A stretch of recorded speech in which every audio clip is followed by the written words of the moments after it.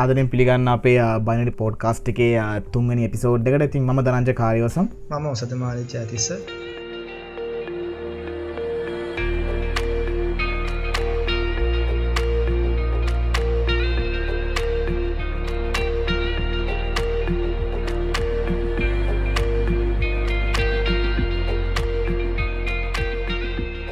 ඉතින් ඔසඳ මොකද වෙන්නේ කොහොමද මේ ටික කාලයක් සද්ද නැතු යන්නේ අපිට එපිසෝඩ් එකක් කරගන්න ටයිම් එකක් තිබෙන්නේ නැහැ. මොකද වෙන්නේ ඉතින්? ඔව් ධනංජය ඉතින් මේ ටිකේ දන්නා මට ලංකාවට එන්න වුණා සති දෙකකට වගේ. ඉතින් ඒ නිසා ගොඩාක් බිසි වෙනවා. ඉතින් මගේ බර්ත්ඩේ එකක් තිබ්බා. ඉතින් මේ ඔක්කොම හින්දා ඇත්තට මට මාර බිසි වෙලා තිබ්බේ ලංකාවට ඇවිල්ලා. ඊට පස්සේ ඉතින් අපේ අම්මගේ බර්ත්ඩේ එකක් තිබ්බ එක ළඟම. ඉතින් ඒ හින්දා ගොඩක් හරිම බිසි වීක් එකක් තමයි තිබ්බේ. ඉතින් ඒ වගේම ධනංජයටත් එහෙන් බිසි වෙලා තිබ්බා, මමත් බිසි වෙලා තිබ්බත් කොහොම හරි ඒකත් දාගත්තා. මේක කොහොම හරි දැන් මාසේ අන්තිම හරි එපිසෝඩ් එකක් දානවා කියලා. ඒ වගේ මට මේ ලංකාවට හැම ඇත්තටම Microsoft ශ්‍රී ලංකා එක අපිට සෙෂන් කොළඹ secure meetup එකේ මට ඉන්විටේෂන් එකක් ආවා. ඉතින් ඒකේ වැඩ කටයුතු තිබ්බා. ඒකට මට ලෑස්ති වෙන්න වුණා. ඉතින් ඇත්තට මම ගොඩක් ස්තුතිවන්ත වෙනවා ඒක සෙෂන් එකට ආපු හැමෝටම. මම හිතනවා අලුත් දෙයක් ඔයාලා ඉගෙන ගත්තා කියලා. ඉතින් හැපි මම ඊළඟ අවුරුද්දෙත් එනකොට අනිවාර්යෙන් මේ වගේ සෙෂන් එකක් කරන්න බලාපොරොත්තු වෙනවා ලංකාවේ. ඉතින් ඔව් ඒ ටික තමයි අපි නිසා තමයි ගොඩක්ම බිසි වුණේ මට. ඒක තමයි මේ අපේ කියන්නේ ඉවෙන්ට් එකට ගොඩක් මේ බයිනරි පොඩ්කාස්ට් එකේ ලිසනර්ස්ලා ගොඩක් අඩුවෙන් ඇවිල්ලා හිටියේ. නමුත් කීප දෙනෙක් ඇවිල්ලා හිටියා. ඉතින් එයා අපිත් එක්ක කතා කරා, අපිත් එක්ක එයාලගේ කමෙන්ට්ස් එහෙම ඔක්කොම ෂෙයා කරගත්තා. ඉතින් මං හිතනවා මේ ආපු කට්ටියට හොඳ සෙෂන් එකක් වෙන්න ඇති උසඳ කරපු එක. ඇත්තටම ඒක මටත් මාර වැලිඩ්. ඒ නිසා ඉතින් thank you. ඉතින් අපි එහෙනම් බලමු අද මොනවද අපිට කතා කරන්න කියලා තියෙන්නේ නේද උසඳ? ඔව් ධනංජය අපි බලමු. ඉතින් අපිට මේ පොඩ්ඩක් ලාස්ට් 2 weeks වල වගේ අපිට පොඩි නිවුස් එකක් ආවා YouTube එක හැක් වෙලා කියලා. කට්ටිය පෝස්ට් එහෙම දකින්න ඇති. ඔය ගොඩක් හැකින් නිවුස් දාන pages blogs වල එහෙම share කරලා තිබ්බා. ගොඩක් කට්ටිය මෙහෙමයි මේ YouTube එකේ ගොඩක් ඔය තියෙන ප්‍රසිද්ධ celebrities ලගේ accounts වගේක් හැක් වෙලා. කියන්නේ accounts නෙමෙයි අත්තම හැක් වෙලා තිබේ. ඒගොල්ලන්ගේ videos වල තියෙන title change වෙලා වගේ පොඩි ප්‍රශ්නයක්. මොකක්ද ඔසඳ මේ කතාව? ඒක මොකද වෙලා තිබ්බේ scene එක? ඔව් ධනංජය මමත් මේක බැලුවා. එකපාර කට්ටිය අපේ ඉන්න Facebook එකේ මගේ යාළුවොත් පටන් ගත්තා මෙහෙ post කරන්න මේ titles change කරලා Desperado වගේ songs ඇත්තටම තව මොනවද Despacito මට නම පටලවෙනවා මේ ස්පැනිෂ් නේම් එක. තව Taylor Swift ලගේ Selena Gomez ගේ ඉන්න Shakira ලගේ Chris Brown ලගේ title change වෙලා Hacked by Pro Socks and Kyo Wish කියලා අමුතුනමක් තියෙනවා. ඉතින් මේ කට්ටියක මෙහෙම title change වෙලා ගිහින් දැන් කට්ටිය සමහර කියනවා ඇත්තටම සමහර කියනවා thank you very much for hacking the Despacito song කියලා කට්ටිය දාලා තිබ්බා. ඒ කියන්නේ සමහර අය ආසයි මේ hack කරා කියලා title එක. මොකද එච්චරට ඊට පස්සේ hack කළා සින්දු remove කරලා තිබ්බා. එයාලා කියන්නේ යම් කිසි විනාඩි ගානකට remove කරලා තිබ්බා. ඒත් අන්තිමට උනේ සින්දු වල famous වෙන එක කට්ටිය ඔක්කොම හොයන්න පටන් ගත්තා. anyways මම පස්සේ මේක හොයලා බලද්දි මගේ ඇත්තට මම personally දන්නේ මගේ යාළුවෙක් ඉන්නවා. එයා මේම Facebook එකේ YouTube එකේ issue එකක් තිබ්බා, click jacking issue එකක් තිබ්බා. කියන්නේ මෙහෙම හැබැයි ඒක click jacking කියන්නේ අපි ඇත්තටම victim ට මේ email එක යවන්න ඕනේ. ඊට පස්සේ ඒක open කරාට පස්සේ තමයි මේ click jacking exploit එක මේවා කරලා අපිට පුළුවන් වෙනවා account එකට එහෙම access අරගෙන කියන්නේ මෙහෙම කියන්නේ title එක change කරගන්න. ඉතින් මේක ඇත්තටම social engineering use attack එකක්. අපි හොඳට බැලුවොත් Vivo videos වලට විතරයි මේක වෙලා තිබෙන්නේ. ඉතින් මට නිකන් guess කරොත් මට හිතෙන්නේ මේ hackers-ලා ඇත්තටම මේ Vivo mail email එකකට මෙහෙම social engineering විදියට කියන්නේ attack එකක් වගේ කියන්නේ email එකක් යවලා කට්ටියව රවට්ටලා exploit එක මේව කරලා තමයි මෙහෙම access අරන් තියෙන කියලා තමයි මට සැක හිතෙන්නේ. මොකද මගේ යාළුවත් ඒ වගේම ඒ විදිහටම title change කරන්න පුළුවන් විදිහ exploit කියන්නේ vulnerability එකක් හොයලාගෙන තිබ්බා. YouTube එකෙන් fix කරලා නැහැ ඒත්. ඉතින් මට හිතෙන්නේ මෙයාලත් ඒක හොයාගෙන මේ එහෙම මේක Alex හොයාගෙන මම හිතන්නේ YouTube එකෙන් report කරන්න. ඒක report කරලා duplicate කියලා කිව්වට පස්සේ ඉතින් වැඩක් නැති හින්දා ඒකෙන් ප්‍රයෝජනයක් ගන්න නැති කියලා තමයි මම හිතන්නේ. ඉතින් ගොඩක් අය දැන් YouTube එකෙන් සල්ලි ගෙවන vulnerabilities හැම්බුනහම ඉතින් ඕවා එයා duplicates කි වගේ duplicate එකක් කිව්වම සමහරකට තරහ යනවා. තරහ ගියට පස්සේ ඉතින් ඒකෙන් අයිතු ලෙස ප්‍රයෝජන ගන්නවා. ඉතින් එහෙම වෙන්න ඉඩ කඩ තියෙනවා කියලා ඉතින් මට සේම සැක හිතෙනවා. ඒක මම මම කියන්නේ හරියටම කන්ෆර්ම් කරලා මේ පිටිපද කොයිවත් සෝස් එකක් නැහැ. ඒත් මට හිතෙන පර්සනල් ඔපිනියන් එකක් මම කියන්නේ. ඉතින් ඉතින් ඇත්තටම ඉතින් ඊට පස්සේ මේ හැකර්ස්ලා අපි දැක්කා Twitter එකේ වෙනම account එකක් හදලා තිබ්බා අපි මේ කියන්නේ YouTube එකත් කිසිම තරහක් නෙමෙයි මේ ජොලියට ආතල් එකට කරපු වැඩක් කියලා ඉතින් එහෙම දාලා තිබ්බා. ඉතින් අන්තිමට ඒ YouTube Twitter account එක මකලා තිබ්බ Twitter එකෙන්. ඉතින් ඉතින් මේක තමයි basically ඉතින් උනේ. ඉතින් මේක ඇත්තටම ඉතින් එදා හැක් එක වුණා. එතනින් පස්සේ කිසිම ආරංචියක් නැහැ මොනවා වුණාද කියලා මේ පිළිපදව. ඒක තමයි හිතන්නේ මොසඳ මේ දැන් සාමාන්‍ය මම හිතන්නේ එක්සිස්ටිං තිබ්බ වල්නරබිලිටි තමයි ඔය එක්ස්ප්ලොයිට් කරලා තියෙන්නේ. සමහර රිපෝට් කරපු එකක් ඒගොල්ලන් ෆික්ස් කරන්න කාලේ මදි වෙන්න නැති. ඒ වගේම මොකක් හරි ප්‍රශ්නයක් නිසා මේ ඔක වෙන්නත් ඉඩ කඩ තියෙන්නේ නැති. ඉතින් මේ ඕකේ අර ගොඩක් අර Vivo accounts වලට වෙනම ඒගොල්ලන්ගේ back end එකක් තියෙනවා. සමහරට ඒ back end එකේ මොකක් හරි වල්නරබිලිටි එකට තමයි මේගොල්ලෝ try කරලා වැඩි දෙන්නේ නැත්තේ නේද? මමත් එහෙම විශ්වාස කරනවා. ඒක තමයි. ඉතින් ඕක තමයි YouTube බැක් එක. ඉතින් මම හිතන්නේ ඕකේ වීඩියෝස් ටික ආපහු රීප්ලේස් කරලා තිබ්බා ඒගොල්ලෝ. මොකද මේ ඕක සෑහෙන views ගොඩක් තිබ්බ ඔකට. මම හිතන්නේ more than 5 millions වගේ views තිබ්බා ඔය සින්දු වලට. ඉතින් මම හිතන්නේ ඒක ආපහු පස්සේ ෆික්ස් කරලා තිබ්බා. ඉතින් ඔය වගේ තමයි YouTube හැක් එකේ වැඩේ උනේ නේද සුදු? ඔව් දන්නංචි. එහෙම තමයි ඉතින් මේක උනේ. හැබැයි මේකෙන් ඇත්තටම උනේ සින්දු ටික තව ටිකක් පොපියුලර් වුණ එක තමයි. පොපියුලර් වෙච්ච එක තමයි. කට්ටිය වෙන කරලා දැන් කට්ටිය හැක් වුණ ගාම YouTube හැක් වුණා ගාම කට්ටියනේ අර මොකක්ද එක වගේ අම්මා මේක මරුනේ කියලා කට්ටිය Google කරනවා. ඊට පස්සේ අවසානට ඇයි ගොඩක් කට්ටිය ෂෙයා කරලා තිබ්බ Despacito සින්දුව එහෙමයි හැක් වෙලා ඒ වගේ එහෙම ප්‍රශ්න කරන කට්ටිය ඕක සර්ච් කරන පටන් ගත්තා. කොහමද ඒකිනුත් මේ song එකට තියෙන පොඩි අර පොපියුලරිටි එකක් ඔටෝමැටිකලි ආවා. මේ පොපියුලරිටි එක වගේම මෙයාට views එනවා. views and comments එනවා කියන්නේ මෙයාට තව සල්ලි ගොඩක් හම්බ වෙනවා. නිකම් earn කරන්න පටන් ගත්ත හැක් එක නිසා වැඩි ඒක තමයි අවසානට උනේ. ඉතින් මේ ඔසඳ මේ අපි මේ එහෙනම් බලමු බහිමුනේ ඊළඟ ටොපික් එකට. අපිට මේන්ලි කතා කරන්න තියෙන ටොපික් එක අපි අර YouTube හැක් එක ගත්තේ පොඩි ටොපික් එකක් විදිහට මේ අපිට නිවුස් එකක් විදිහට ආපු නිසා. ඉතින් අපේ ඊළඟ මේන් ටොපික් එක ගොඩක් කට්ටිය අහලා තිබ්බ දෙයක් තමයි රිවර්ස් එන්ජිනියරින් ගැන. ඉතින් ඔසඳ මේ මොකද්ද මේ රිවර්ස් එන්ජිනියරින් කියලා කියන්නේ? අපි මේ පාත් එකට එනවා නම් එහෙම නැත්නම් රිවර්ස් එන්ජිනියරින් ඉගෙන ගන්න නම් මොනවාද අපිට බේසික්ස් තියෙන්න ඕනේ? එහෙම නැත්නම් අපි කොතනද පටන් ගන්න ඕන? ඔය වගේ මොනවද මේ අර ස්ටාර්ටින් පොයින්ට්ස් ටික මොනවාද? ඉතින් අපේ පොඩ්කාස්ට් Facebook page එකට මෙහෙම අපේ එක්කෙනෙක් අපේ අහන කට්ටිය අහලා තිබ්බා රිවර්ස් එන්ජිනියරින් කියන්නේ මොකක්ද මේ කොහොමද මේ පාත් එකට එන්ටර් වෙන්නේ මේක ලොකු ප්‍රශ්නයක් කට්ටිය දැන් සමහර අය මගෙන් අහනවා රිවර්ස් එන්ජිනියරින් කියන්නේ කියලා ඩිග්‍රී එකක් තියෙනවා කියලා. මොකද අපේ අයට අර ඉන්නේ ඩිග්‍රී මානසිකත්වයේ ඉන්න කොටසක් ඉන්නවා. එයාලා ඉතින් මගෙන් අහනවා දැන් BSc in reverse engineering කියලා මෙහෙම ටොපික් මේ ඩිග්‍රී එකක් තියෙනවා කියලා මගෙන් අහනවා. ඉතින් ඇත්තට hina යනවා මේ අහන ප්‍රශ්න වලට සමහර ඒවාට. ඉතින් මෙහෙමයි. දැන් අපි මොකද්ද මේ reverse engineering කියලා කියන්නේ කියලා මම සාකලව පැහැදිලි කරොත් දැන් අපි ගත්තොත් කේක් එකක් හැදුවා කිව්වොත් අපි කේක් එක හැදුවට පස්සේ අපිට ප්‍රශ්නයක් අපෙන් ඇහුවොත් මේ කේක් එක හදපු හැටි හොයන්න කියලා. අපි කොහොමද ඒක කරන්නේ? අන්න ඒ වගේ දෙයක් තමයි මෙතන reverse engineering කරනවා කියන්නේ. ඒ කියන්නේ අපි කොහොමද අපි දැන් product එකක් ආවට පස්සේ එළියට අපි කොහොමද ඒක කරපු හැටි මේක කොහොමද පාවිච්චි කරලා ingredients කොහොමද අපි දැන් drink එකක් දුන්නා mix කරලා අපිට ingredients කියන්න පුළුවන්. මොකද්ද මේකට mix කරපු මේවා ටික කියලා. එහෙම කියන්න පුළුවන් හැකියාව තියෙන මිනිස්සු මම දන්නවා taste එකෙන්. ඉතින් ඒ වගේ දෙයක් තමයි reverse engineering කියන්නේ. අපිට මොකක් හරි දෙයක් හදනවට අපි කියන්නේ forward engineer කරනවා. කියන්නේ software develop කරනවාට කියන්නේ.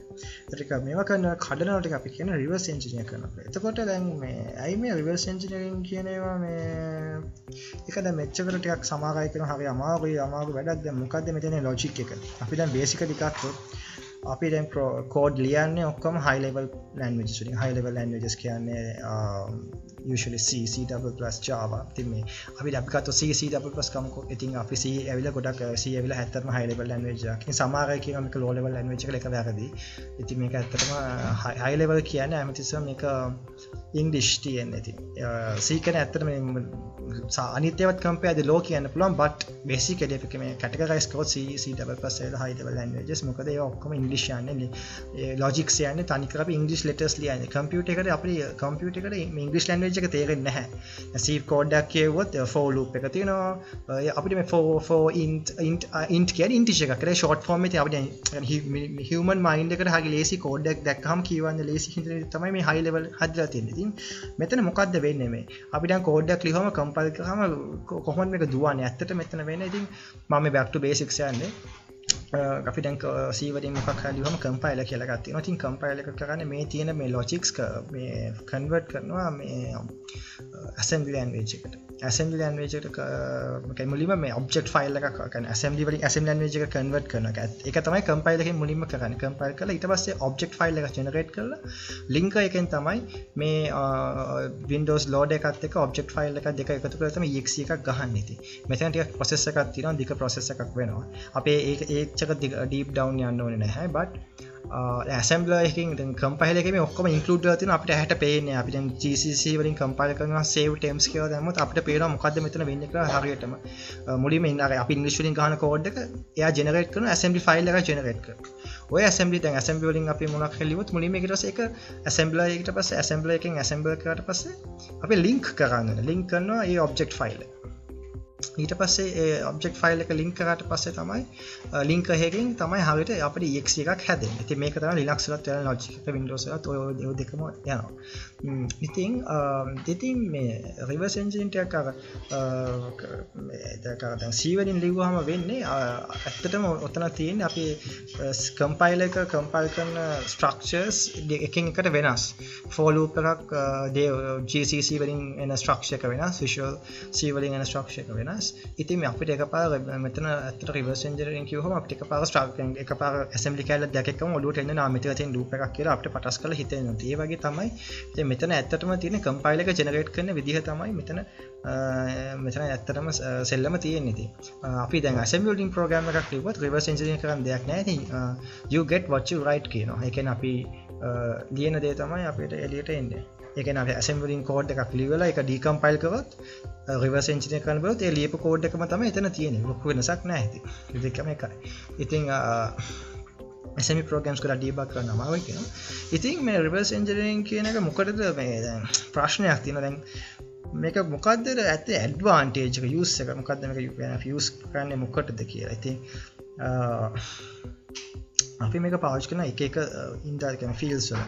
දැන් අපි ගත්තොත් අපි හිතමු malware reverse malware එකක් විශේෂයෙන්ම malware industry එක antivirus industry එකේ malware එකක් ගත්තොත් අපි කොහොමද malware එක වැඩ කරන්නේ මේක මොකද්ද behind the scenes වෙන්නේ ඉතින් මේ පිළිබඳව analyze කරන්න අනිවාර්යෙන් අපි මේ malware එකක් කියන්නේ basically ඉතින් C වලින් ලියන software කැලක් program එකක් තමයි ඒක reverse engineering කරන්නේ මොනවද Windows එකේ පාවිච්චි Windows APIs පාවිච්චි කරන්නේ මොනවද කියන්නේ මේ malware එක වැඩ කරන්නේ කොහොමද ඒකට තමයි අපි reverse engineering පාවිච්චි කරන්නේ ඒ වගේම තමයි තව එකේ තියෙන importance එකක් තමයි legacy code කියන්නේ පාගන තියෙන legacy code අපි කොහොමද මේ දැන් අලුත් technology එකක් තියෙනවා අපි legacy code කොහොමද අපි මේවත් interface කරන්නේ කොහොමද කියලා experiment කරන්න වගේ දේවල් වලට එහෙම නැත්නම් තව මේකෙන් නරක පැති වලට පාවිච්චි කරනවා අපි හැමෝම දන්නවා අපි ලංකාවේ ඉන්න ඉතින් ඔය Windows එකෙන් අපි crack කරනවා ඉතින් cracking software patching කියනවා cracking කියනවා ඔය keychains එහෙම අපි දැකලා තියෙනවා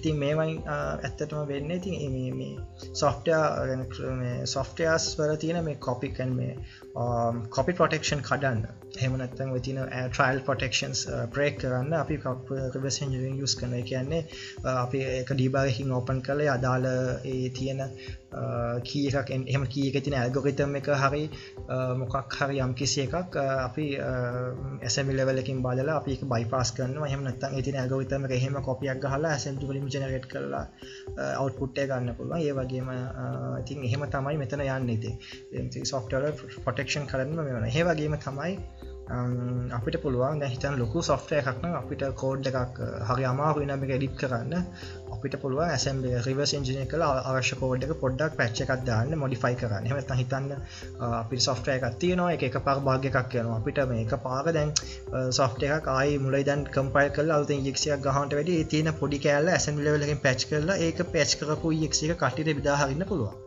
ඒ වගේ අර ඉතාමත් හදිසි අවස්ථාවකදී පොඩි කැලක් පැච් කරගන්න මේක ඇත්තට ඉම්පෝර්ටන්ට් වෙනවා. يعني software project එකම ලොකු software projects මම මේ කියන්නේ පොඩි ඒවා නෙමෙයි. ඉතාමත් ලොකු projects වල හරි අමාරුයි code කැලේ හොයන්න. ඉතින් හරි අමාරුයි භාග එකපාර code එකෙන් හොයන්න. C වලින් හොයනට වැඩිය exe එකෙන් හොයන එක ගොඩක් මොකද දැන් crash එකක් හරි මොකක් හරි භාගයක් තියෙනවා back trace කරලා debugging අපිට පටස් කරලා ඒ අවශ්‍ය කැලේ හොයාගන්න පුළුවන්. කොහෙද අවුල් ගියේ කියලා. ඉතින් code එකෙන් හොයනට වඩා අරකින් හොයාගෙන ලේසි ඉක්මනට patch කර කට්ටිය ඉන්න customers වලට බෙදා හරින්න පුළුවන්. reverse engineering use කරලා. ඉතින් තව advantage එකක් ගත්තොත් අපි C වලින් ලියනකොට සමහර කෑලි අපිට sometimes මදි. ඒ කියන්නේ සමහර ඒවා අපිට හරියට ලියාගන්න බැරි වෙනවා. ඒ කියන්නේ code optimization එක කියන්නේ අපිට ගොඩාක් lowest level එකේම මොකක් හරි calculation එකක් කරන්න ඕන නම් arithmetic එකක් මොකක් හරි process එකක් කරන්න ඕන නම් අපිට assembly algorithm එකක් ලියන්න ඕන නම් අපිට C වලක් පුළුවන් අපිට ASM කියලා tag එකක් දාලා එතනින් අපිට අවශ්‍ය එකට කියන inline assembly කියලා. ඒ කියන්නේ code එක ඇතුලේ අපිට assembly ලියන්න පුළුවන්. එහෙම ලියලත් ඒ වගේ දේවල් ඉතින් reverse engineering එක යන දේවල්. තව අපි ගත්තොත් embedded programming වල assembly ගොඩක් use වෙනවා. ඉතින් embedded programming වලදී අපි දැන් ගත්තොත් ඔය Sega game එකක් ගත්තොත් ඒ කාලේ අපි ඔය Mario එහෙම ගහලා තිබුණා. ඒ වගේ ROM එකක් ගත්තොත් ඒ දවස්වල හරි ආසයෙන් ගහපු games ටික යන්නේ දවස්වල.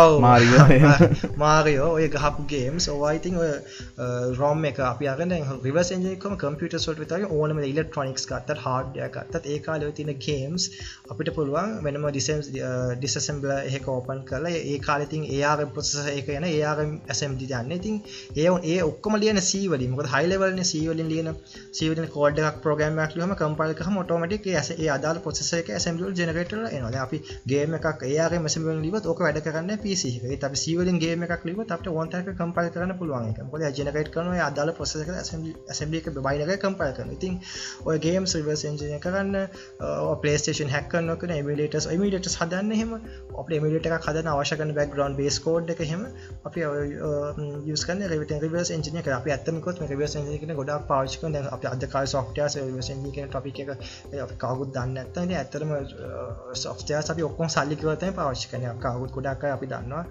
ඔයා හොරෙන් cracks torrents වල පාවිච්චි කරනවා. ඉතින් ওই games එකම emulators කරලා ගහනවා. PlayStation එකම emulate කරලා ගහනවා. ඉතින් මේ ඔක්කොම එන්නේ reverse engineering කියන field එකේ. ඉතින් තව එකක් තමයි දැන් කට්ටිය අහනවා දැන් මෙච්චර දේවල් කරද්දි කොහෙන්ද මේ resources මේවා කොහොමද ඉගෙන ගන්නේ? ඉතින් මේ අවංකවම කියන්න ඕනේ මේවා කවදාවත් ඉස්කෝලේ ගිහිල්ලාවත් කැම්පස් ගිහිල්ලාවත් ඉගෙන ගන්න බෑ. ඉතින් මේවා කරපු අය මේ academic subjects මේ කවදාවත් කැම්පස් එකේ උගන්වන්නේ නැහැ. softwares කඩන්නේ illegal thing ගොඩක් illegal. එහෙම යන පැත්ත malware analyzing වගේ ඒවා analyzing වගේ දැන් චුට්ට උගන්වනවා. ඒත් reversing කියන මේ වගේ fields හරිම interesting. හරිම hobby එකක් වගේ කරන දේවල් ගොඩක් අය කියන්නේ මේ computing field එකේ නැති අයත් මේවා කරනවා. ඉතින් මේවා ඇවිල්ලා තමන් තනියෙන් කාලේ වැය කරලා පොඩ්ඩක් Google කරලා research කරලා හොඳට internals කරන ඉගෙන ගන්න ඕනේ. assembly කරන ඉගෙන ගන්න ඕනේ. ඉතින් මේවා ටික අමාරු topic එකක් මේක. ඇත්තටම ටිකක් මේ topic එක වල ඇත්තටම හරි අමාරු topic එකක් ලේසි නැහැ. ඉතින් මේ ගොඩක් computers වල deep depth එකටම යන දේවල් lowest level එකටම යන දේවල් මේවා නිකන් range software engineering කියන්නේ වගේ ලේසිම දේවල් නෙමෙයි. නිකන් software engineering logic එකට code එකක් කරලා මේවා වෙලා ගොඩාක් deep යනවා. ගොඩක් කියන අපි දන්නේ නැති දේවල් ගොඩාක් තියෙනවා. Microsoft Windows වත් දන්නේ නැති දේවල් සමහර කාලවට system එකක් developers ට වැඩිය reverse engineering කෙනෙක් ඒ system එක ගැන දැනුම වැඩි වෙන්න පුළුවන්. මොකද developer කෙනෙක් high level language එකකින් ගහන්නේ. ඒ compile එක ඇවිල්ලා එයා low level generate කරනවා. ඉතින් අපි low level එකකින් අපි program එක study කරොත් ඒ high level එකේ ගහපු අයට වැඩිය අපිට ගොඩක් knowledge එක ඉන්න පුළුවන්. ඉතින් ඒ වගේ අවස්ථා ගොඩක් තියෙනවා. දැන් ඇත්තටම කිව්වොත් Microsoft Windows එකේ bugs ගොඩ මිනිස්සු හොයාගන්න. එයාලවත් දන්නේ නැහැ මේක කොහෙන්ද හොයාගන්නේ කියලා. ඉතින් ඔක්කොම reverse engineering කරලා තමයි හොයාගන්නේ. ඉතින් මොකද එයාලගේ operating system එක එයාලා reverse engineering කරන්න යන්නේ නැහැ නේ. ඉතින් වෙන මිනිස්සු තමයි reverse engineering. එහෙම තමයි bugs වල Adobe Flash වල Acrobat වල එහෙම තමයි මේක වෙන්නේ. ඉතින් ඒ හින්දා දැන් මේකට තියෙන මේ resources එහෙම internet එකේ හරිම අඩුයි.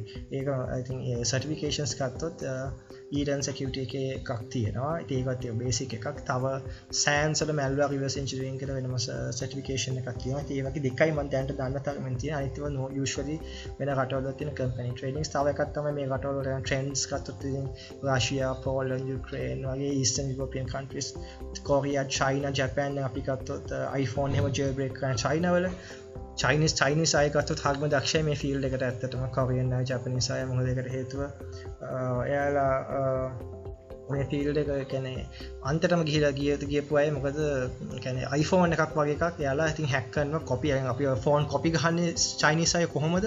ඉතින් ඒ වගේ දේවල් reverse engineering කරන technologies ගොඩාක් එයාලා reverse engineering කරන හරි දක්ෂයි. ඉතින් ඒ වගේ තියෙන tutorials එයාලගේ languages වලින් තමයි ගහන්නේ ගොඩක් වෙලාවට. ඉතින් මේ reverse engineering එක යන තව field එකක් තමයි exploit development කියන field එක. ඒකේ තියෙන resources හරිම අඩුයි මේ ලෝකේ හොයාගන්න. ඉතින් ඒ වගේ ඒවා තියෙන්නේ ගොඩක් companies වලින් තියෙන ට්‍රේනින්ග්ස් ඒවා හරි ගොඩක් ගණන්. ඉතින් කර්නල් ලෙවල් එකේ එක්ස්ප්ලොයිට් ඩෙවලොප්මන්ට් කියලා තියෙනවා, හાર્ඩ්වෙයාර් ලෙවල් එකේ ඩෙවලොප්මන්ට් තියෙනවා. ඉතින් මේ වගේ කියන දැනුම හරිම ෂෙයා වෙන්නේ නැහැ වැඩි ඉන්ටර්නෙට් එකේ. මොකද ඔය එක එක්ස්ප්ලොයිට් එකකින් ගොඩාක් ප්‍රොෆිට් එක කියන්නේ ගොඩාක් හම්බ කරන්න පුළුවන්. ඒ වගේම රිස්ක් එකත් වැඩි. ඉතින් මේවා ඉන්නේ මිනිසුත් වැඩිය කියන්නේ වැඩිය කොහෙවත් ඒවා පබ්ලිෂ් කරන්නේ නැහැ. එයා නොලෙජ් එක තියන් ඉන්න එකක් තමයි ඉතින් මෙතන වෙන්නේ. ඉතින් අවුරුදු ගානක් ගියාට පස්සේ පොඩි කැලලක් එළියට එනවා හැමතිස්සෙම. අන්නේ ඒ තියෙන ටිකත් අපිට මදි. ඇත්තට අද කාලේ තියෙන එක්ස්ප්ලොයිට්ස් දැක්කම ඒ තියෙන නොලෙජ් එකත් මදි. ඒ මිනිස්සු එක්ස්ප්ලොයිට් නොලෙජ් එක ගොඩක් එළියට දානවා. හරිම අඩුයි. මොකද ඉතින් එහෙම එකක් තියෙනවා. ඉතින් මේ ෆීල්ඩ් එක හරිම ඉන්ටරෙස්ටිං ගොඩක් දේවල් ඉගෙන ගන්න තියෙනවා. ඒ ෆීල්ඩ් එකට එන්ටර් වුණාම හිතනවා අපි මොනවද දන්නේ කියලා හිතන වෙලාවකට. අපි හරිම චුට්ටයි දන්නේ මේ Windows කරනවා. ඉතින් දාලා වශයෙන් මම කිව්වොත් Linux වලට විතර Windows වලට ගොඩාක් complicated system එකක්. Linux වල setting එකක් කියන්නේ නිකන් ෆයිල් එකක්. ඉතින් ඇත්තට Windows reverse engineering එකෙන් තමයි ගොඩක්ම අමාරුයි කියන්නේ සාමාන්‍යයෙන්. ඒ වගේම Macintosh වගේ systems වල ගොඩක් complicated දේවල් තමයි ඒ හරිම අමාරුයි. ඒ Linux ගද්දි Linux තියෙන exploit development පැත්ත reverse engineering පැත්ත එච්චර complicated නෑ. මොකද system එක ගොඩක් complicated නැති නිසා. Windows ගත්තොත් Active Directory කියලා Windows නේ server එක වෙනම යනවා. ඉතින් ඒ වගේම plug and play devices කියන්නේ drivers ටික Windows drivers ගත්තොත් ඉතා කෙනෙක් ලොකුම area එකක් ඒ පැත්ත. Windows වල ගොඩාක් modules තියෙනවා. කියන්නේ ගොඩාක් කැලි ගොඩාක් තියෙනවා. අපිවත් හිතා ගන්න බැහැ විදිහට ඒක ඇත්තටම complicated system එකක්. ඒ වගේම මම හිතන්නේ ලෝකේ ලොකුම API එක තියෙන Windows API එක තමයි මම දැනට අහලා තියෙන විදිහට. ඔව් ඉතින් ඒක තමයි basically මට reverse engineering ගේ topic එක ගැන කියන්න තියෙන්නේ. ඔයාලට මගේ blog එකේ ඉතින් මේ පිළිබඳව ඉතින් මම publish කරන researches අනම්මනම් ටික ඒ පැත්තට බලන්න පුළුවන්. ඉතින් අපි link එක අපි දාන්නම් ඒ චුට්ටක් ඔයාලට research කරලා බලන්න කියලා. ඔව් වසන්ත ඔයා මේ වගේ blog එකේ තියෙන articles වල links ටිකත් අපි මෙයාලට share කරගමු. මොකද අපේ podcast එක අහන ගොඩක් අයට මම හිතන්නේ ඒක ප්‍රයෝජනවත් වෙයි. කවුරුහරි startup එකක් විදිහට නැත්නම් starting point එකේ ඉන්නවා නම් එයාට පටන් ගන්න මේ වගේ blog articles ටික රීඩ් කරන එක මම හිතන්නේ ගොඩක් මේ වැදගත් වෙයි කියලා ඒ කට්ටියට. මේ ඒත් එක්ක ඔසඳ වාර සඳහන් කරා සර්ටිෆිකේෂන් දෙකක් ඊලන් ඉන්ස්ටිටියුට් එකේ තව සෑන් ඉන්ස්ටිටියුට් එකේ. ඒ දෙක පොඩ්ඩක් අපි පොඩ්ඩක් මෙයාට එක්ස්ප්ලেইন කරමුද මොකද මේ කට්ටියට ඒ ගැන පොඩ්ඩක් දැනගන්න අපු. ඔව් හැබැයි ඉතින් මේ සර්ටිෆිකේෂන්ස් අයලා එන්ට්‍රි ලෙවල් ඒවා නම් නෙමෙයි. තව ක්වෙස්ට් සර්ටිෆිකේෂන්ස් වල තියෙනවා රිවර්ස් එන්ජිනියරින් මේකක් කෝස් මැල්වෙයාර් එකක් තියෙනවා. මැල්වෙයාර් රිවර්ස් එන්ජිනියරින් කියලා. ඒත් වෙලා තියෙන්නේ මේවා ඇත්තටම ඇවිල්ලා ටිකක් ඉන්ඩස්ට්‍රි එකේ තියෙන ටිකක් ඇඩ්වාන්ස් කෝසස්. ඒ කියන්නේ මේවට එකපාරෙන් බේසික් එකේ ඉඳන් ඉගෙන ගන්න අමාරුයි. ටිකක් හොද්දට නොලෙජ් එක තියෙනවා නම් මේ සර්ටිෆිකේෂන්ස් ගන්න පුළුවන්. හැබැයි ඒ වගේම සයන්ස් වල තියෙන සර්ටිෆිකේෂන්ස් හරියම ගණන් $7.50ක් වගේ වෙනවා. ඒක සාමාන්‍යයෙන් මම දන්න තරමින් කවුරුත් තමන්ගේ පර්සනල් සල්ලි වලින් කරන්නේ නැහැ. කම්පැනි වලින් ස්පොන්සර් කරලා තමයි කරන්නේ. මොකද ඉතින් සර්ටිෆිකේෂන්ස් එක්ස්පයර් වෙනවා. හැමදාම තියෙන්නේ නැහැ. එහෙම තමයි මේ කම්පියුටර් ඉන්ඩස්ට්‍රි එකේ ඕනම සර්ටිෆිකේට් එකක් අපි දන්න එක්ස්පයර් වෙනකොට සමහර ඒවා එක්ස්පයර් වෙන්නේ නැහැ. ඒකේ බහුතරයක්ම තියෙන ඒවා එක්ස්පයර් වෙනවා. අවුරුදු 3-4කට අපි රිනිව් කරන්න ඕනේ. ඉතින් අපිම සල්ලි ගෙවලා අපිම රිනිව් කරන වැඩේ කරනවා කියන්නේ ඇත්ත දුක වැඩක්. ඉතින් කම්පැනිස් වලින් තමයි අපි ඕවා මේවා කරන්නේ. ඉතින් ඔව් ඉතින් මේ ඉතින් ඒ ගැන සර්ටිෆිකේෂන්ස් කියලා මේ පාත් එකේ ලොකුවට නැහැ. ඉතින් රිවර්ස් එන්ජිනියරින් කියලා. ඉතින් මේවා ඇත්තට self study කරන්න තව ට්‍රේනින්ග්ස් තියෙනවා. ඒ කියන්නේ ඔය කම්පැනිස් අනකින් ට්‍රේනින්ග්ස් කරනවා. මෙහෙම තියෙනවා ට්‍රේනින්ග්ස් කියලා. ඉතින් කම්පැනිස් වලින් ට්‍රේනින්ග්ස් කරනවා. ඒවා ඉතින් අපි වෙනම එක කන්ට්‍රීස් වල කන්ෆරන්සස් වලට ඒවට අපි යන්න ඕනේ. ඉතින් එහෙම තමයි දැන් තියෙන රූට් කිට් ඇනලිසිස් කරන ට්‍රේනින්ග්ස් යනවා. බෙල්ජියම් වල ඒ වගේ තමයි. ඉතින් අපි ඒවල හොයාගෙන ඇටෙන්ඩ් කරලා මේ කමියුනිටි එක හරි පොඩි කමියුනිටි එකක්. ඉතින් මිනිස්සු වෙච්ච එක ඉතින් මෙහෙම අර ඉස්කෝලෙන් කියලා කැම්පස් වලින් කියලා එහෙම එන්ටර් වෙන්නේ නැහැ. ඒත් හරි ඉන්ටරෙස්ටිං ඒරියා එකක්. ඔව් හරි. ඉතින් මම හිතනවා මේ අපේ අහන් ඉන්න කට්ටියට මේ රිවර්ස් එන්ජිනියරින් පාත් එහෙම නැත්නම් රිවර්ස් එන්ජිනියරින් කියන්නේ මොකක්ද කියන එක ගැන හොඳ අයිඩියා එකක් එන්න ඇති ඔසඳගේ මේ ඉස්සරත් එක්ක කිව්ව ඉස්සරත් එක්ක. ඉතින් ඒත් එක්ක මට කියන්න මේකට ඇඩ් කරන්න මම දෙයක් සාමාන්‍යයෙන් දැන් කවුරු හරි මේ ගැන ඉගෙන ගන්න ඉන්නවා නම් ගොඩක් net එකේ resources තියෙනවා. ඒ කියන්නේ starting point එකේදී ඔයගොල්ලෝ පටන් ගන්න හැම රීඩ් කරන ආටිකල්ස් එම ගොඩක් දේවල් net එකේ තියෙනවා. ඔයගොල්ලන්ට cyberit.com කියන ඒ සයිට් එකෙත් මම දැක්කා මේ රිවර්ස් එන්ජිනියරින් ගැන මේ බැලන්සින් රිවර්ස් එන්ජිනියරින් ගැන කෝස් එකක් තියෙනවා. ඉතින් ඒක ඔයගොල්ලන්ට ෆලෝ කරන්න පුළුවන්. ඔයගොල්ලෝ මේක ඉගෙන ගන්න ගොඩක් ආසාවෙන් ඉන්නවා නම් අනිවාර්යෙන් මේ වගේ බේසික්ස් ටික හරියට ෆලෝ කරන්න ඕන. එතකොට එතනින් එහාට වාට ඉගෙන ගන්න දේවල් ගොඩක් දේවල් තනියම ඉගෙන ගන්න පුළුවන්. ඉතින් ඒත් එක්ක වට කම්පැනික ජොබ්බයක් හමුනම් පස්සේ වාට ඔසඳ කිව විදිහට ඊලර්නින් එකේ මත සයන්ස් එකේ වගේ සර්ටිෆිකේෂන් වාට ෆලෝ අප් කරන්න පුළුවන්. ඉතින් තව එකක් තමයි රිවර්ස් එන්ජින් මේ ෆීල්ඩ් එකට එන්ටර් වෙනවා ඔයාගේ බේසික්ස් හොඳට තියෙනවා. ඒ කියන්නේ කම්පයිලර්ස් ගැන C ලැන්ග්වේජ් එක ගැන assembly ගැන හොඳ knowledge එකක් ඕනේ. ඒ බේසික්ස් නැතුව මේ ෆීල්ඩ් එකට එන්ටර් වෙන්න හරි අමාරුයි. ඒ කියන්නේ එකපාර අපිට බෑ මේක රිවර්ස් එන්ජින් කියන්නේ ලෙවල් එක උඩ තියෙන මේකක් ඒකට එන්ටර් වෙන්න අර ඔයාගේ තියෙන මේ බේසික්ස් ගොඩක් වනේ boolean algebra number මේ කියන්නේ hex numbers ගැන කියන්නේ ඔය මේ තියෙන මේ encodings ගැන ඒ common basic common general knowledge computing ගැන හොඳට ඕනේ. නැත්තම් හරි අමාරුයි ෆීල්ඩ් එකේ ඉස්සරහට එන්ටර් වෙන්න හරි අමාරුයි. ඒ හින්දා හැමතිස්සෙම බේසික්ස් හොඳට තියෙන්න ඕනේ. තමයි. ඉතින් අර ඕනම දෙයක පදනම කියන එක මාර වටිනවා. ඉතින් මේ හැම දෙයකදීම අපිට ඒක අවශ්‍යයි. ඉතින් ඕගොල්ලෝ මේ සබ්ජෙක්ට් එක ගැන ඉස්සරහට ඉගෙන ගන්න බලාපොරොත්තු වෙනවා. අනිවාර්යෙන් බේසික්ස් කියන ටික අනිවාර්යෙන් ඕගොල්ලෝ හරියට දැනගන්න. ඒ කියන්නේ process architectures, low level language, උදාහරණයකට assembly, එතකොට C කොහොමද වැඩ කරන්නේ? ඒ වගේ language වල behavior කොහොමද අපි සාමාන්‍යයෙන් hardware level එක utilize වෙන්නේ? ඒ දේවල් හරියට දැනගන්නවා නම් ඕගොල්ලන්ට මේ reverse engineering කියන එකට පාත් වෙලා එන්ටර් වෙන එක මත එන්ටර් ඉගෙනගෙන යන එක මහ ලොකු දෙයක් නෙමෙයි. ඉතින් ඒත් එක්ක ඔසන්ද අපි එහෙනම් ඊළඟ මාතෘකාවට යමුනේ. ඊළඟ ටොපික් එකට.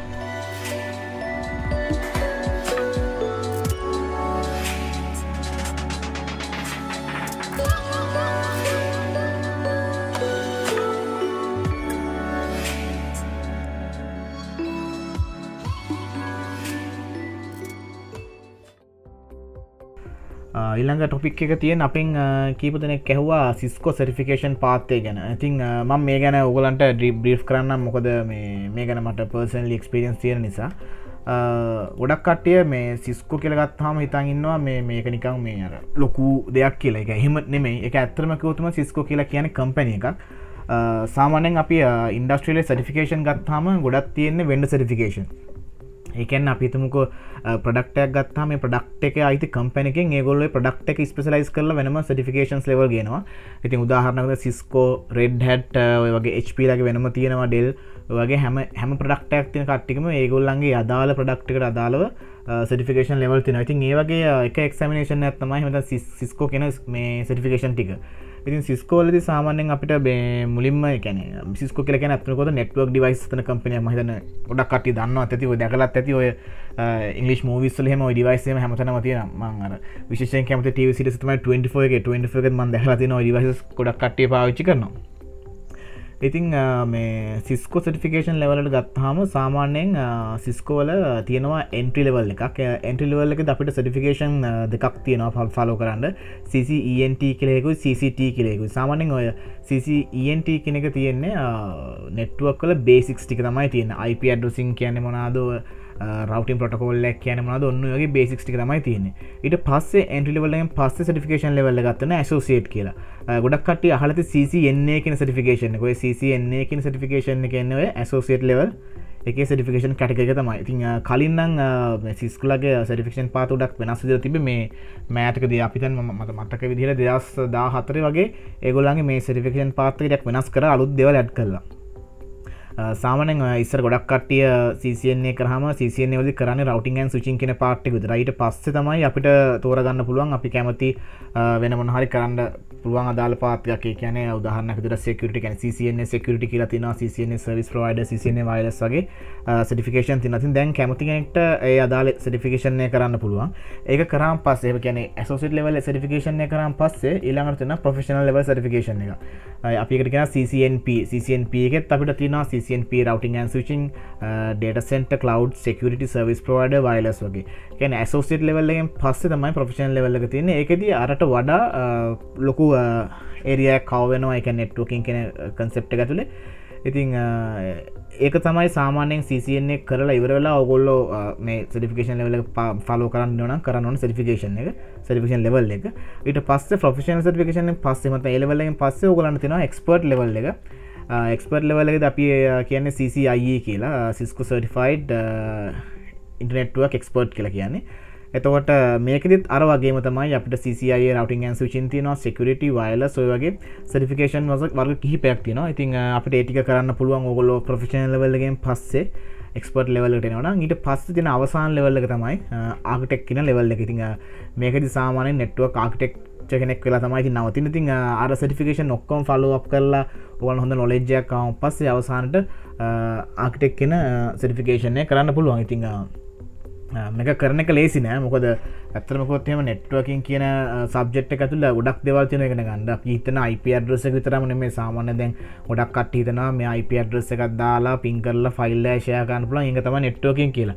ඒකත් නෙට්වර්කින් තමයි. හැබැයි ඒක නෙට්වර්කින් කියන්නේ එක්තරා විදිහකට සාමාන්‍ය ඔෆිස් එන්වයරන්මන්ට් එක පොඩියට අපිට ඒ දේ කරන්න හොඳයි. අපි ගත්තොත් එහෙම ISP level එකේ ඒතර සර්විස් ප්‍රොවයිඩර් කෙනෙක්ගේ කොහොමද ඔය නෙට්වර්ක් එක වැඩ කරන්නේ, AI එකේ කොහොමද ISP level කමියුනිකේෂන් වෙන්නේ, ඒක ටිකක් කම්ප්ලෙක්ස්. ඒතර ඒ වගේ දේවල් වලට සපෝට් කරන්න ඔයාලට ලොකු නොලෙජ් එකක් තියෙනවා නෙට්වර්කින් ගැන. ඉතින් ඒ වගේ පාවිච්චි කරන රවුටින් ප්‍රොටෝකෝල්ස් මොනවාද, ඒක කොහොමද අපි කන්ෆිගර් කරන්නේ ඩිවයිස් වලට, අන්න ඒ වගේ. ඉතින් කවුරු හරි Cisco certification එක follow up කරන්න ඉන්නවා නම් ඉතින් ලංකාවේ ගොඩක් ඉන්ස්ටිටියුට් තියෙනවා කරන්න. ඉතින් මේකෙදි සාමාන්‍යයෙන් පැය 150ක course duration එකක් තමයි තියෙන්නේ. CCNA කරනවා නම් ඒකේ පැය 50ක් තියෙනවා. ඔයාලට තියෙනවා study guide book එකක් තියෙනවා. ඒ guide book එක read කරන්න.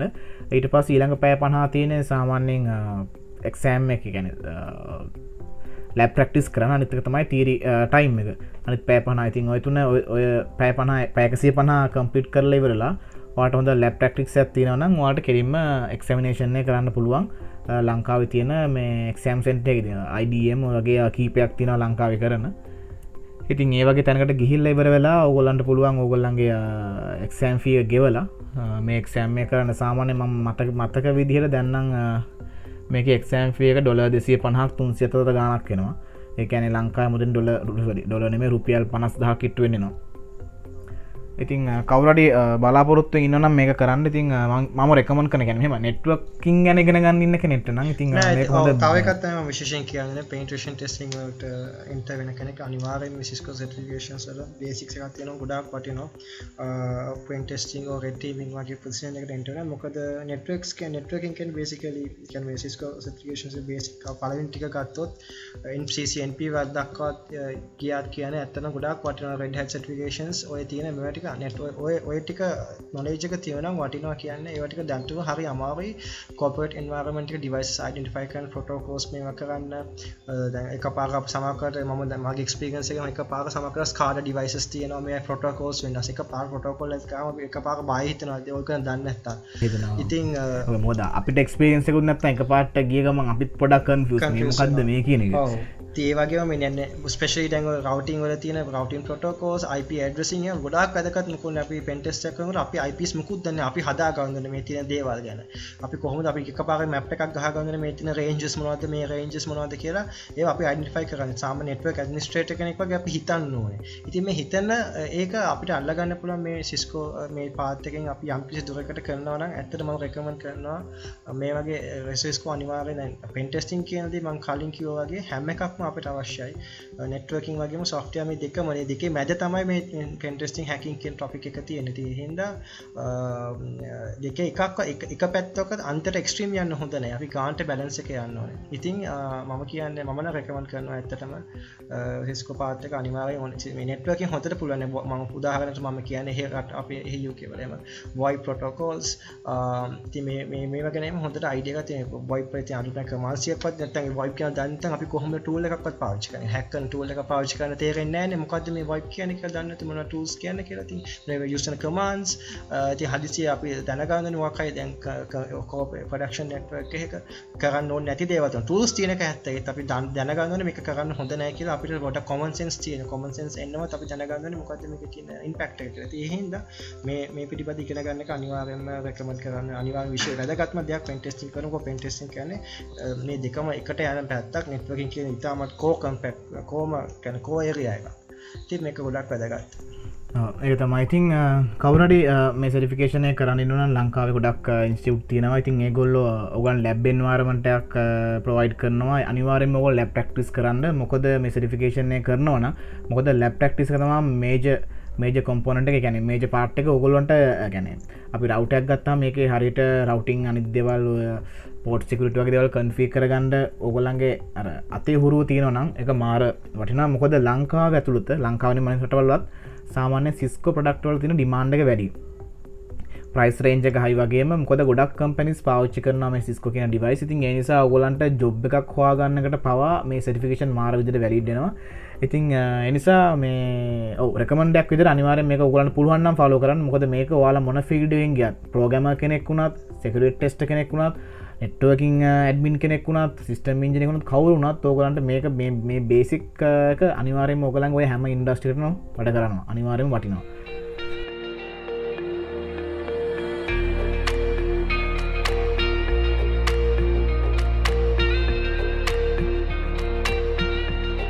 අපේ ඊළඟ ටොපික් එක මොකක්ද තියෙන්නේ අපිට කතා කරන්න?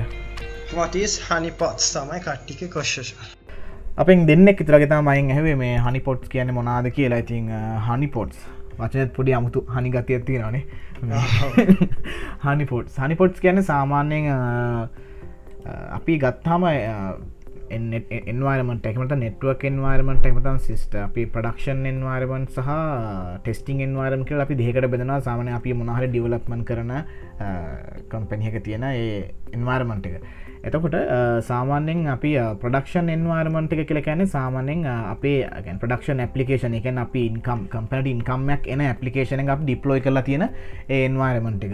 ඉතින් සාමාන්‍යයෙන් ඉස්සර දැන් නම් නෙමෙයි ඉස්සර ගොඩක් ඔය වගේ companies වල production environment එකත් එක්කම තිබ්බ isolated කරපු වෙනම environment එකක් honeypot නෙමෙයි කියන්නේ honeypot කියලා කිව්වට ඒකෙදි ඇත්තටම තියෙන්නේ අර production environment එක වගේම similar environment එකක්. ඒකෙදි සාමාන්‍යයෙන් අපි production environment එකේදී authorize කරලා නැති අනිත් ඒ authorize කරලා තියෙන application එක්කම අනිත් තව තියෙන protocol උත් enable කරලා තියෙන environment එකක් තමයි honeypot කියලා කියන්නේ. ඕකෙදී ප්‍රධානම තියන්න හේතුව මොකද සාමාන්‍යයෙන් හැකර් කෙනෙක් අපි හිතමුකෝ අපේ ප්‍රොඩක්ෂන් එන්වයරන්මන්ට් එක හැක් කරන්න හදනවා නම් එතකොට එයා මුලින්ම කරන්නේ නෙට්වර්ක් ස්කෑන් එක නැත්නම් මොන හරි ඉන්ෆර්මේෂන් ගැදර් කියන කන්සෙප්ට් එක තමයි එයා මුලින්ම වැඩ කරන්නේ. එහෙම ගැදර් කරනකොට එයාට මුලින්ම ඇහැ ගැටෙන්න තමයි අර honeypot කියන කොටස තියෙන්නේ. මොකද කෙනෙක් අපි හිතමු නෙට්වර්ක් ස්කෑන් එකක් දැම්මම එයා මුලින්ම බලන්නේ මොන සර්වර් එකේද මැක්සිමම් පෝට්ස් ඕපන්ලා තියෙන්නේ. අපි උනත් එහෙම අපි උනත් බලද්දී ටක් ගාලා වැඩිපුර පෝට්ස් ඕපන්ලා තියෙනවා. ටක් ගාලා බලන්න මොනවද මේ මොන පෝට් එකෙන්ද අපිට වල්නරබිලිටි එකක් කරන්න එක්ස්ප්ලොයිට් කරන්න පුළුවන් වෙනවා. ඉතින් මේ අවස්ථාවේදී මම පොඩ්ඩක් කියන්න පුළුවන් මගේ රියල් වර්ල්ඩ් එක්ස්පීරියන්ස් එකක්. අපි දැන් නෙට්වර්ක් එක දමජේ කිව්වා වගේම ස්කෑන් කරනකොට අපිට මට එකපාරක් දැක්ක Windows XP මැෂින් එකක් තියෙනවා. මේ ලොකු කෝපරේට් එන්වයරන්මන්ට් එක මෙන්න වලේ තියෙනවා Windows XP මැෂින් එකක්.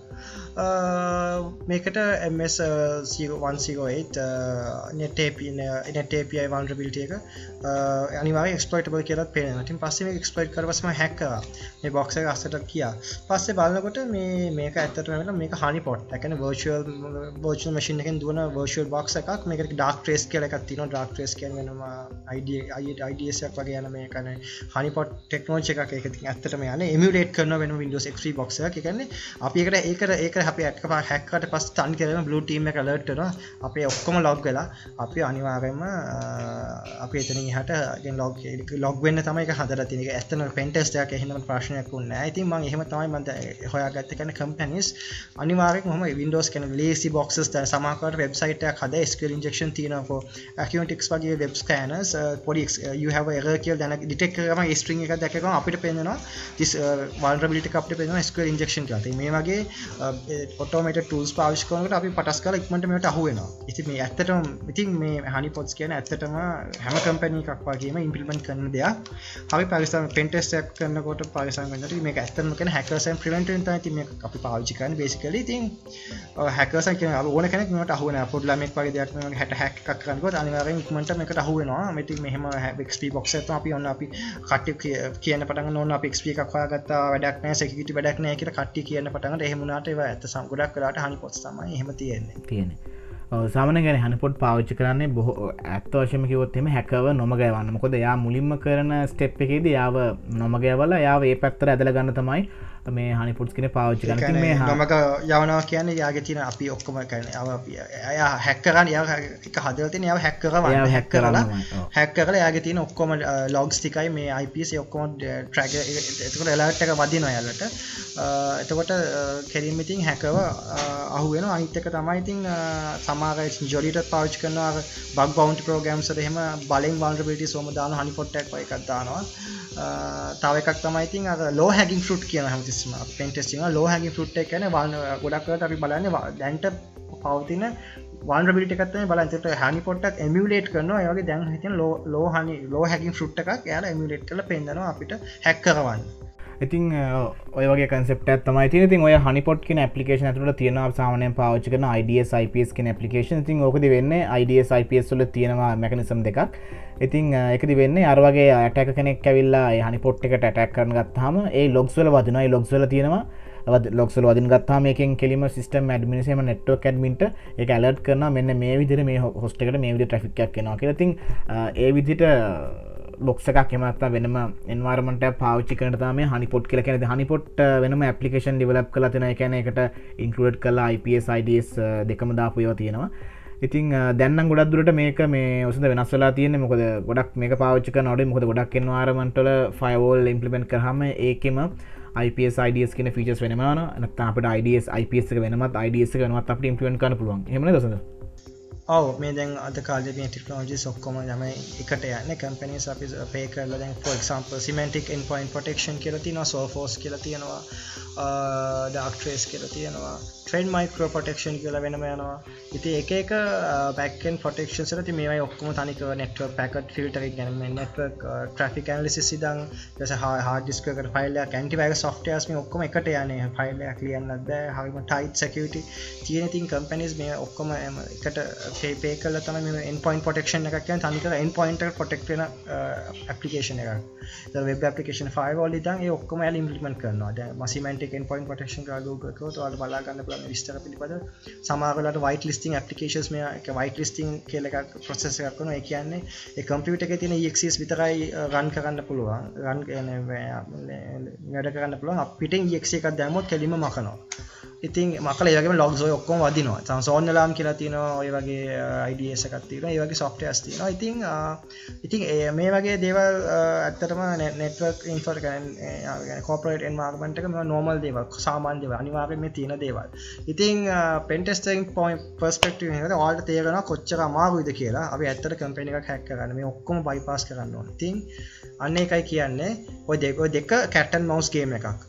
ඉතින් අර පැත්තෙන් secure කරනකොට අර පැත්තෙන් අපි hack කරනවා. ඉතින් මේක ඇවිල්ලා අපිට කියන්න බෑ එක පැත්තක් දිනුම් කියලා. මේක ඉතින් ඒ connect කරන දක්ෂතාවය අනුව තමයි. network administrator ගොඩක් දක්ෂයි නම් අපිට පුළුවන් ඕන කෙනෙක් hacker කෙනෙක්ව අල්ලලා prevent කරන්න පුළුවන්.